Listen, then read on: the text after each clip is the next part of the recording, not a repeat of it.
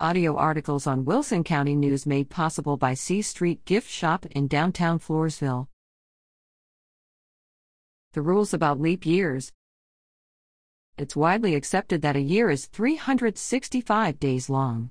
However, that statement is not entirely accurate. In fact, it takes Earth a little more than 365 days, 365.24223 days to be precise, to orbit the Sun. A calendar cannot accommodate that small distinction every year.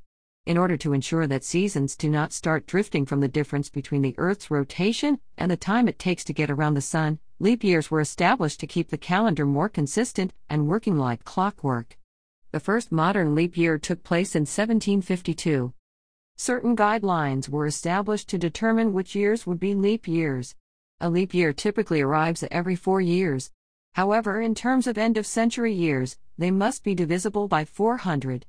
That is why the year 2000 was a leap year but 1900 was not, according to Royal Museums Greenwich. This approach is not an entirely foolproof plan since there still may be very small discrepancies in time. Leap seconds have been added to keep time ticking correctly at various points throughout the years. This occurred on December 31st in the years 2005, 2008, and 2012, and also on June 30, 2015. In terms of adding a day to the calendar for the leap year, it is placed in February, which already is the shortest month.